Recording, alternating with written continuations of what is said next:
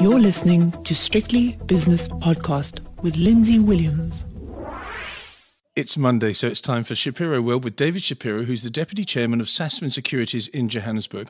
David, my theme of the week, and maybe for the next couple of weeks actually, is the second wave. And I don't know if it's the second wave of the coronavirus, because I still think we're at the tail end of the first wave, which is wagging its tail again, and it's a big wag as well in the United States of America, certainly in the South and the West and the Midwest, or if it's the second wave of volatility, the second wave of market selling. But I'm just getting a sense that after a hiatus, which was a spectacular hiatus, in other words, markets going up beautifully, maybe now people are going to sit down and say, wait a second, it's the second half of the year, the second wave may be coming. Yeah. I felt uncomfortable for a couple of weeks already that we'd rushed up, and I wasn't quite sure what was going to take us into the second half or beyond the second half.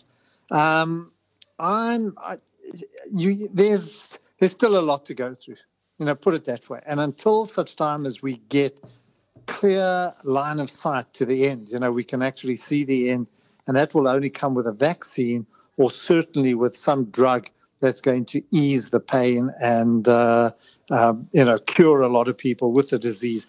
I think until then, it's going to be a very difficult time. And I think all that's happened is that by unlocking economies a little too soon, we've seen the consequences. It does spread. Yes. And, people haven't taken it seriously. I think for the first time, they're starting to take it seriously, especially amongst the younger people. And also, it's exposed. For me, the one thing it's exposed is just how badly prepared the world is and how we're lacking in a world leader. We've spoken about this many, many times before, but when you think about it, when you think about where we are, you're saying, it's so what's disjointed. It's so every approach is different. There's no coordinated, coherent approach to where we are at the moment in everything, not only in addressing the disease, but also in the economic, economic solution as well. So we're all over. You can't join the dots. This is a three-dimensional kind of Rubik cube or whatever it is. I don't know. It's very, very difficult to try and sort this one out. Well, we have to I think. Yes, we have to talk about the United States when you say there's a disjointed approach to the approach. And the United States of America is suddenly, well, not suddenly, actually, it's been going on for weeks now. It has the most cases.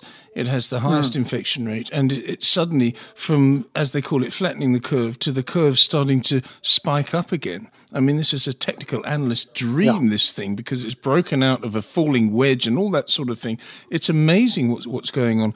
And I do believe that Mr. Trump is unraveling a little bit, and that will ultimately lead to his demise and will also lead to the demise of the stock market because of his loose policies. I don't know. I just see November being awful for the markets. Second part. Yeah, I don't know that second part. That I don't know where we're going. I'm saying it genuinely. I don't feel the selling pressure. I don't feel it. I think that's not because of anything other than you've got interest rates at zero, and that provides some kind of a support base. We're going to see results coming through. There are issues happening all the time, like you're seeing the reaction to Facebook simply because they wouldn't address hate speech. They wouldn't address very important issues. They said that it's free speech, it's interfering with free speech, but the advertisers are saying no, and have taken a different view because of the proliferation of all this divisive content on Facebook pages. So you're starting to see people respond in different ways. So those are issues. Don't ignore them. And I think this is all building up to a very difficult couple of months, which is going to be politically motivated. But at the back of it, you've got you've got this pandemic as well. So there's so many cross currents, Lindsay, that it's hard to make a decision where to go. Would I go all into the market at the moment? Definitely not. That's what I'm saying to you. Yes. And I'm a bull. Would I start buying on little dips here? No, not yet. That's my view. Where's it going to go? Is it going to go to March 23rd? Is it going to be all that way down? No, I don't know. Unless they come out with something, unless there's some kind of breaking news upwards, positive news, I think we're just going to bumble along in, volatile. So I don't know whether that fits into your description, when you, what kind of market you're seeing, whether you're going to see a major sell-off again. No, I was talking about when it comes up to the election time, when it becomes apparent, if indeed it does, when it becomes apparent that Mr. Trump is going to be out because he's sort of unraveling both physically and mentally and politically. He really is, because he put out a tweet yesterday. He retweeted a tweet where a chap was pumping his fist and shouted "white power." And he retweeted that. He's lost it. And he left it up for 3 hours. Surely he has an entourage of people around him. He's lost it. A social media entourage that says, no, wait a second, we've just listened to that. We've got to get it down. No, he left it up for 3 hours. And I firmly believe it was deliberate. And he's trying to play to his white base, and he thinks that'll get him through. Or, on the other hand, he could be going so mad that he doesn't want to be re-elected. I can't work it out. What do you think? I don't know. I don't know. There might be a death wish. There might be a death wish. Well, if I'm going to go out, I'm going to go out with all the anger, that I would like to express. I'm going to let them have it. That kind of attitude. I'm going to really let them have it, because what it does do is it exposes his frailties or his weaknesses. And he's not trying to bring the nation together, and I think that's where markets are just so utterly confused at the moment. They're crying out, or America's crying out for someone to take the lead, someone to coordinate an effort, and all it's done is being left to individual governors to try, or even districts, to try and sort this out. And you can't do it of this, something of this magnitude. And even the world's at a loose end. No one in the world really, I'm talking Europe and the UK and those areas, there's no, if anything, they're slightly better than in America. But America is just pointing in so many different directions. So against that, it's very difficult to get the kind of confidence that we need to boost markets and to get them over this hump. It's very, it's very uncertain and difficult. And that's where we're playing. That's the kind of field we're playing on. You're baffled. You're baffled by every tweet you see. You say, I don't believe this. This is the so-called leader of the free. He has no idea. Absolutely no idea. Nothing. And it's also come through it's come through in his interviews. Where he's got no ideas for a second term.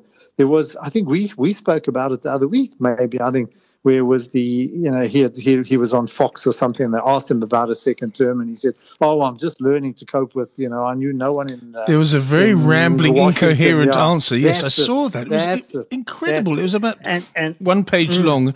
I read it, and I thought, he's managed to say nothing. Exactly. I think that sums him up, really, that 1 page of notes. And he has the audacity and the temerity to say that Joe Biden is a low IQ individual. Yeah. Sleepy Joe, corrupt Joe now, sleepy and corrupt Joe Biden is a low IQ person. I don't think he's low IQ compared to Donald Trump. I do think, though, he will also be a weak president. So America's got no leadership. There's no one at the tiller. I'm sorry. No. It's very, very disturbing. The Wall Street Journal picked it up. The Wall Street Journal is actually it's a Fox publication. It's Murdoch. So they tend to be very conservative. But they had an op-ed as well that said exactly what you're saying now. He has just rambles on with no coherent message of what he's going to do should he be re-elected. And I know we discuss politics, but it's starting to filter through to the to the economy. If Joe Biden takes over, or is elected when the Democrats are elected, I also think I think there might be a bit of relief, but I'm not sure how markets are going to respond or react. At the moment, we're just drifting. We're in no man's land. Yeah, I suppose he can delegate. I mean, let's hope. Hopefully, he's a better delegator than Mr. Trump is and has been, because Mr. Trump, as soon as someone doesn't like anything he says, he sacks the person, male, female, media representative, defense secretary, whatever it is. They get clobbered immediately. I don't think Joe Biden will be the same. Just surround yourself with clever people and sit there and smile and shake a few hands. That's all the president of the United States does, in my opinion. Reagan did that. Yeah, he was brilliant. Reagan did that. He was at bed at 8 o'clock. I don't think he took life too serious. He was, like you. TV and, very similar to you. Exactly. You are the Ronald Reagan of the asset management industry. Let's have a look at the South African market today. Adcorp, up 12.7% today. They came out with their results. Is that a company you follow? I used to follow it in the olden days, when we used to pay quite a lot of attention to some of the small up and coming companies. They were brokers, they were placement agencies, and they had a very good business that on the labor front, and somehow I've lost interest in them, just maybe because they've been all over the place as well. But it was at one stage I did follow them quite closely. It's very South African, though, isn't it? And you don't really like that at the moment. I mean, let's be honest. No, not at all. No, exactly. No, I think we've got big troubles ahead. And it's very hard to operate in an environment where, where the economy is contracting. And more so than other global economies, which are coming off a much higher base. But we've got lots of trouble. We also lack leadership. There's no real plan here.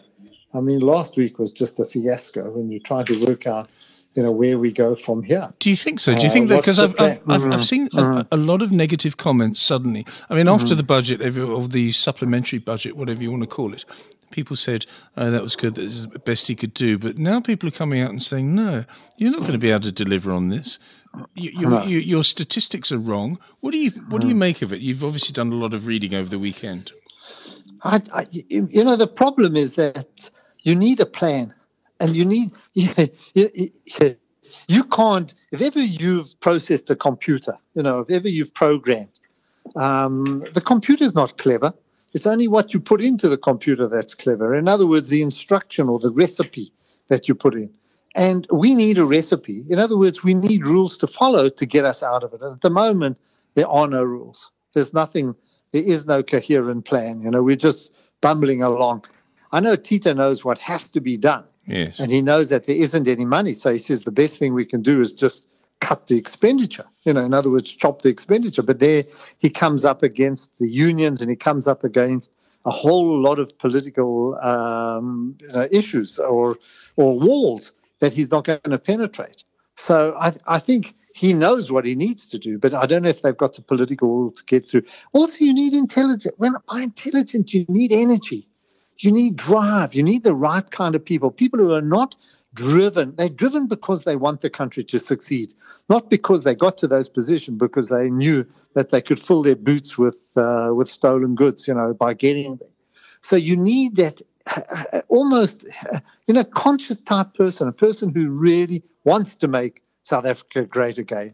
I think Trump took this on, Trump took America on just as a sport, but we need proper civil servants. What do you call them? Proper administrators, people who love doing it. Yes. Who love the job and work 24 hours a day. I don't think Cyril and his cabinet are into it. I don't think they really committed, to it. I think they felt it was quite a good thing to do when they were young, because it allowed them to express their anxieties and their behavior against a very corrupt regime at that stage. But now to run a country is something else. You're not letting off bombs or going on protest march. You actually have to make sure that the roads work, and that water flows in the pipes. And that's boring stuff.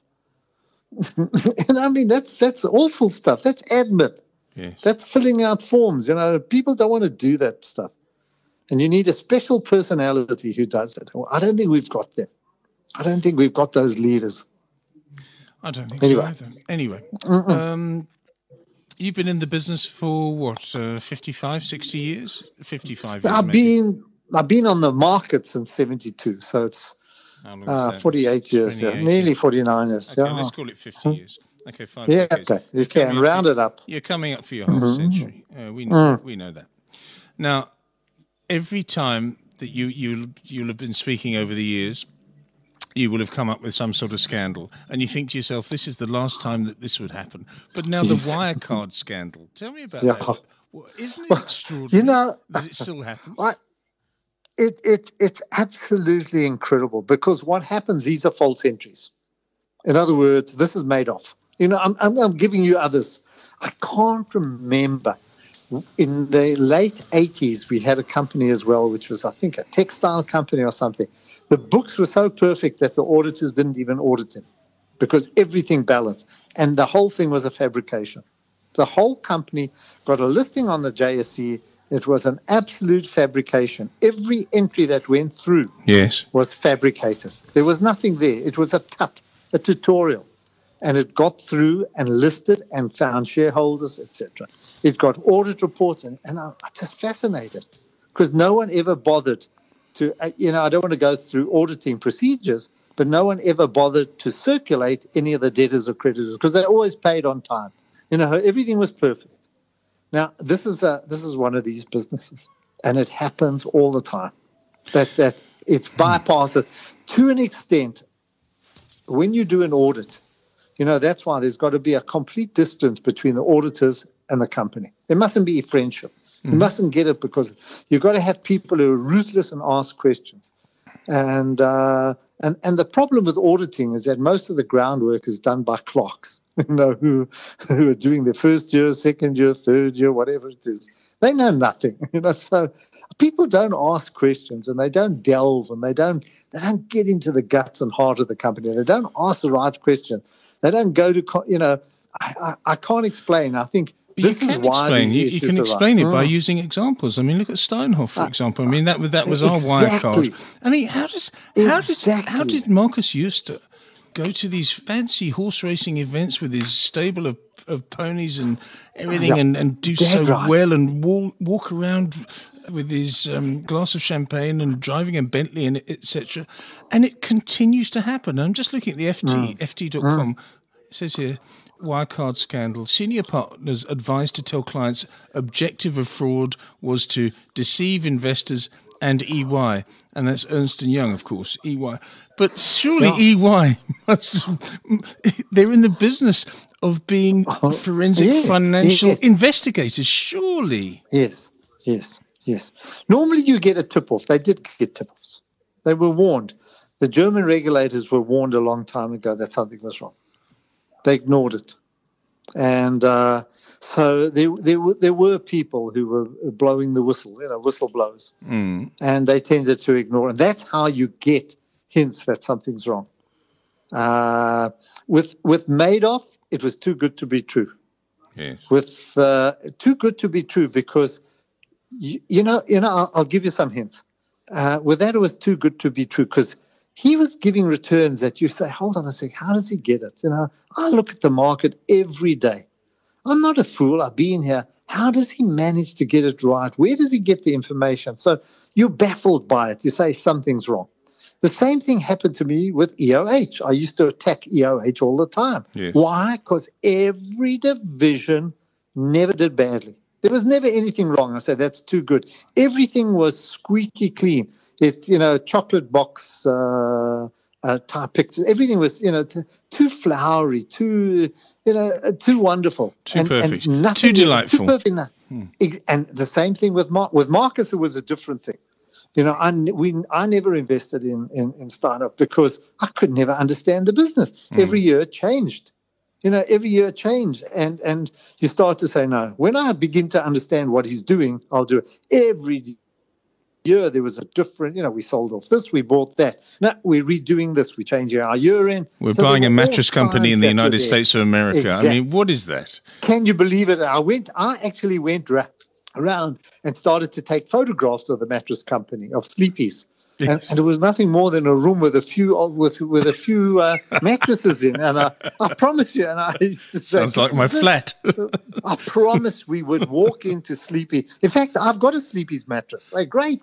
Really? But I mean, when you nice go and firm the shop, or quite soft? Lovely. Yeah, no, beautiful. You need a step ladder to get onto the bed. I like that. But I mean, And well, you're quite short, but I mean, went in Boston. I know.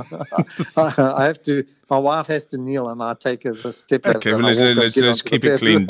Keep it clean, David. Carry on. But that's, you start to see signs like that. And you say, hold on a sec, he couldn't have paid for this. It was nothing more than an empty shop with a few mattresses in. That was it. And some chap sleeping on the mattress, who was running the store. Do you think he was mentally ill as well because he just had to keep on buying and... he was creating false entries. He was lending money to a company which then pushed it on to someone else and came through as revenue. So he was buying, he was just manipulating the numbers. But that he was able to fox the people around the table, that's the issue. We're the independent directors. Why have you got all those rules and regulations if so many companies slip through? And that's where you've got to start to look. When you take on the job as an independent director, you've got to take that seriously. You can't go there for the, your quarterly payments and the tea and coffee that they give you and biscuits and parties that they have. You've got to delve, and you've also got to look at the person who's running the business and ask questions about him. I don't think they did it. So I remain very skeptical of the people, who sit on those boards and allow it to happen. And we can discuss that as well forever. Yes. It's very interesting because corporate social governance responsibility is such a movement at the moment. You don't invest in a company on behalf of your investors if you're an asset management company because this company sells products that are made by 12-year-old Indonesian children, and they're sewing up the soccer balls, exactly, soccer balls or tackies or something like that, trainers. But on the other hand, the auditors and the accountants just seem to get away with it. They seem to slip through the net. And when's it going to stop? Because it happens every few months. Something happens every single few months that says, why are these bean counters immune to this? They almost act with impunity. No, because I don't think they apply themselves properly. I don't think they ask the right questions. Either they're too busy, or alternatively, they don't want to lose the count. So they tend to let things go. And that's the wrong thing. You can't be mates with your CEO. In other words, you know what I mean? You've got to have that social distance. You've got to practice that. And you've also got to put your ear to the ground, and say, what do people think? I was asked this question once on TV, and I've extended it, and I think I might have spoken to you before about it. And yes. You've got to form a relationship with a company before you buy into it. I'm talking now from investment. When you start to see a lot of hotshot companies emerging, and people say, do you know Shopify? Do you know this one? Do you know that one? I say, I don't know them. And then over years you learn, and what you do is you follow the director, you follow who's running it, you follow the results, you follow, you start to learn a bit more. It's like a relationship. Like a personal relationship, yes. You don't go and tick off a box and then say, okay, I'm going to marry you because you filled out these, you filled out the form, is your father rich? Yes. Tick, right. You know what I mean? Have you got a degree? Yeah. Have you got long legs? Yeah. Okay. It's a lot more to that. And that's why I'm saying you've got to establish a long relationship before you go and buy the company. And you'll learn, you've got to learn who's running it. And I can give you an example of that, David, and this is a personal observation between you and Mr. Brian Joffe. Over the years, you got to know him, and you realized that he was a very good businessman, and he knew how to build businesses in a responsible way. Not a hot shot that's going to see a share price go up 20% a day, but over the years, he's going to pay dividends, and he's going to do well for his stakeholders and his shareholders. Exactly the example that you've just outlined is you and Mr. Joffe. When they start manipulating their numbers, restating figures, revaluing assets, then you're in trouble. The one thing about Joffe is that you could buy his balance sheet on the street corner. In other words, what it showed you was representative. There was never, if anything, Buffett's like that as well. If anything, it's understated. Yes, he'll have trouble with certain companies, but overall, the balance sheet is a true representation of the business. And it's very important. That's why you can't you can't get your CFA, you know what I mean? And suddenly you're a nice hot shot, and I'm off into a asset management account. It takes a long, long time to learn, to learn the businesses and to learn the ground on which you're operating on, and the people and the players. And that's the difference. That's where experience counts. And that's it. I don't know. I was never suckered in. I don't know the Kanafa company about Wirecard, but what happens is there's some managers who put everything in, and they went full tilt, and have been totally destroyed. Decimated. I think we saw decimated, yeah. Decimated. You also got to know it's enough. You've got to know when it's time. And I think we saw that on property, or we've been seeing it on property. You see, we haven't spoken since Into went to the wall. Yeah. By the way, let's talk about Into. How is that possible? This was a 70 rand share or something. It's gone now. It's finished. It's all over. How does that work?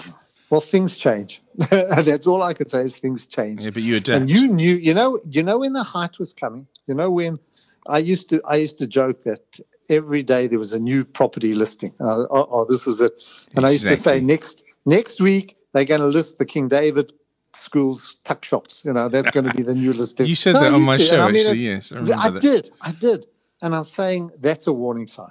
That's a warning sign of excesses. In other words, what you do is you buy a business, you buy a company, and you inflate the assets, shove it into a REIT and put it onto the institutions, give it to them, and they lap it up because they've got so much money that they have to spend. And down the line, these things are going to implode. And it came. It came. There was just too much. There was just too much going into property. It's a difficult area. It's a very, very difficult area. I've seen more property booms and busts in my years than anything else.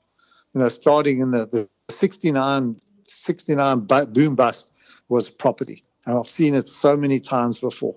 And ask Investec, they've gone through really rough times financing property deals, whether it's been in Hillbrow or Berea, of chaps who were rich and who geared up in the wrong areas. The last one was golf courses, golf estates. So be careful. Be very, very careful. David, the areas, I'm saying those are the signs you pick up through experience. We've spoken a lot and lots to think about. We have to talk about football now, as we always do on a Monday. And I'm sort of starting to get into the football now, because I think the people with the fake sounds and a couple of clubs have got cardboard cutouts, so it looks as though there's a crowd there. I was watching Leeds against somebody, Fulham, the other day. Yeah. Leeds versus Fulham. That looked quite cool, and I enjoyed it. And the Spanish do it very well as well. So I'm starting to get back into football. Liverpool have won the league. My goodness me, the outpouring of emotion from Jurgen Klopp really told me how much he loves football. Never mind Liverpool. He just loves what he does. It's an enviable position to be in, to go to work every day and love what you do. Did you not see that? No, sure. And he's a good man. He really is. I don't like Liverpool. I don't like Germans, but I love him. Because Liverpool supporters, they haven't done anything for 30 years, but they're making up for it. Most other teams, Man United used to be like that to an extent. I've never heard that from Chelsea, or certainly not from Leicester. Leicester had every right to celebrate and that, but no one shoved it in your face. But Liverpool, they shove it in your face. So, but they deserved it. They're a great, great team. Really I can't take that away. But coming back to the soccer, yeah, they are playing. The chaps are starting to play. The one thing I saw Arsenal, when they used to go to Sheffield United, before they walked on the field, they would 2-0 down, because of the abuse that they used to get. And without the crowds, you see what happens. They were able to win. So they scraped to win. They scored in injury time, or stoppage time, as they call it. They're very lucky to win that game. Yeah. And Sheffield United are on a down cycle at the moment. But so you're in the semi-finals of the FA Cup. Congratulations. And who do we draw? Man City. We couldn't draw any of the others. We had to draw the top team. Well, you've got Chelsea. Normally Barcelona. Yeah. Chelsea or Man United. When is the Champions League starting again, by the way? Is it again? I didn't know it was starting. I think it must be next week or something, yeah. I didn't know that. Yeah, it has to, yeah. Anyway. I thought they had scrapped it, but anyway. No, definitely not. Okay. It's going to go ahead. Anyway, David, we digress. Yep. Thank you very much for your time this evening, as always. That's David Pleasure. Shapiro, who's the Deputy Chairman of Sasfin Securities in Johannesburg, and that was an extended Shapiro World. The views and opinions expressed in these podcasts are those of Lindsay Williams and various contributors and do not reflect the policy, position, or opinion of any other agency, organisation, employer, or company associated with strictlybusinesspodcast.com. Assumptions made on the analyses are not reflective of the position of any other entity other than the speaker or the author. And since we are critically thinking human beings, these views are always subject to change, revision, and rethinking at any time. Please do not hold us to them in perpetuity.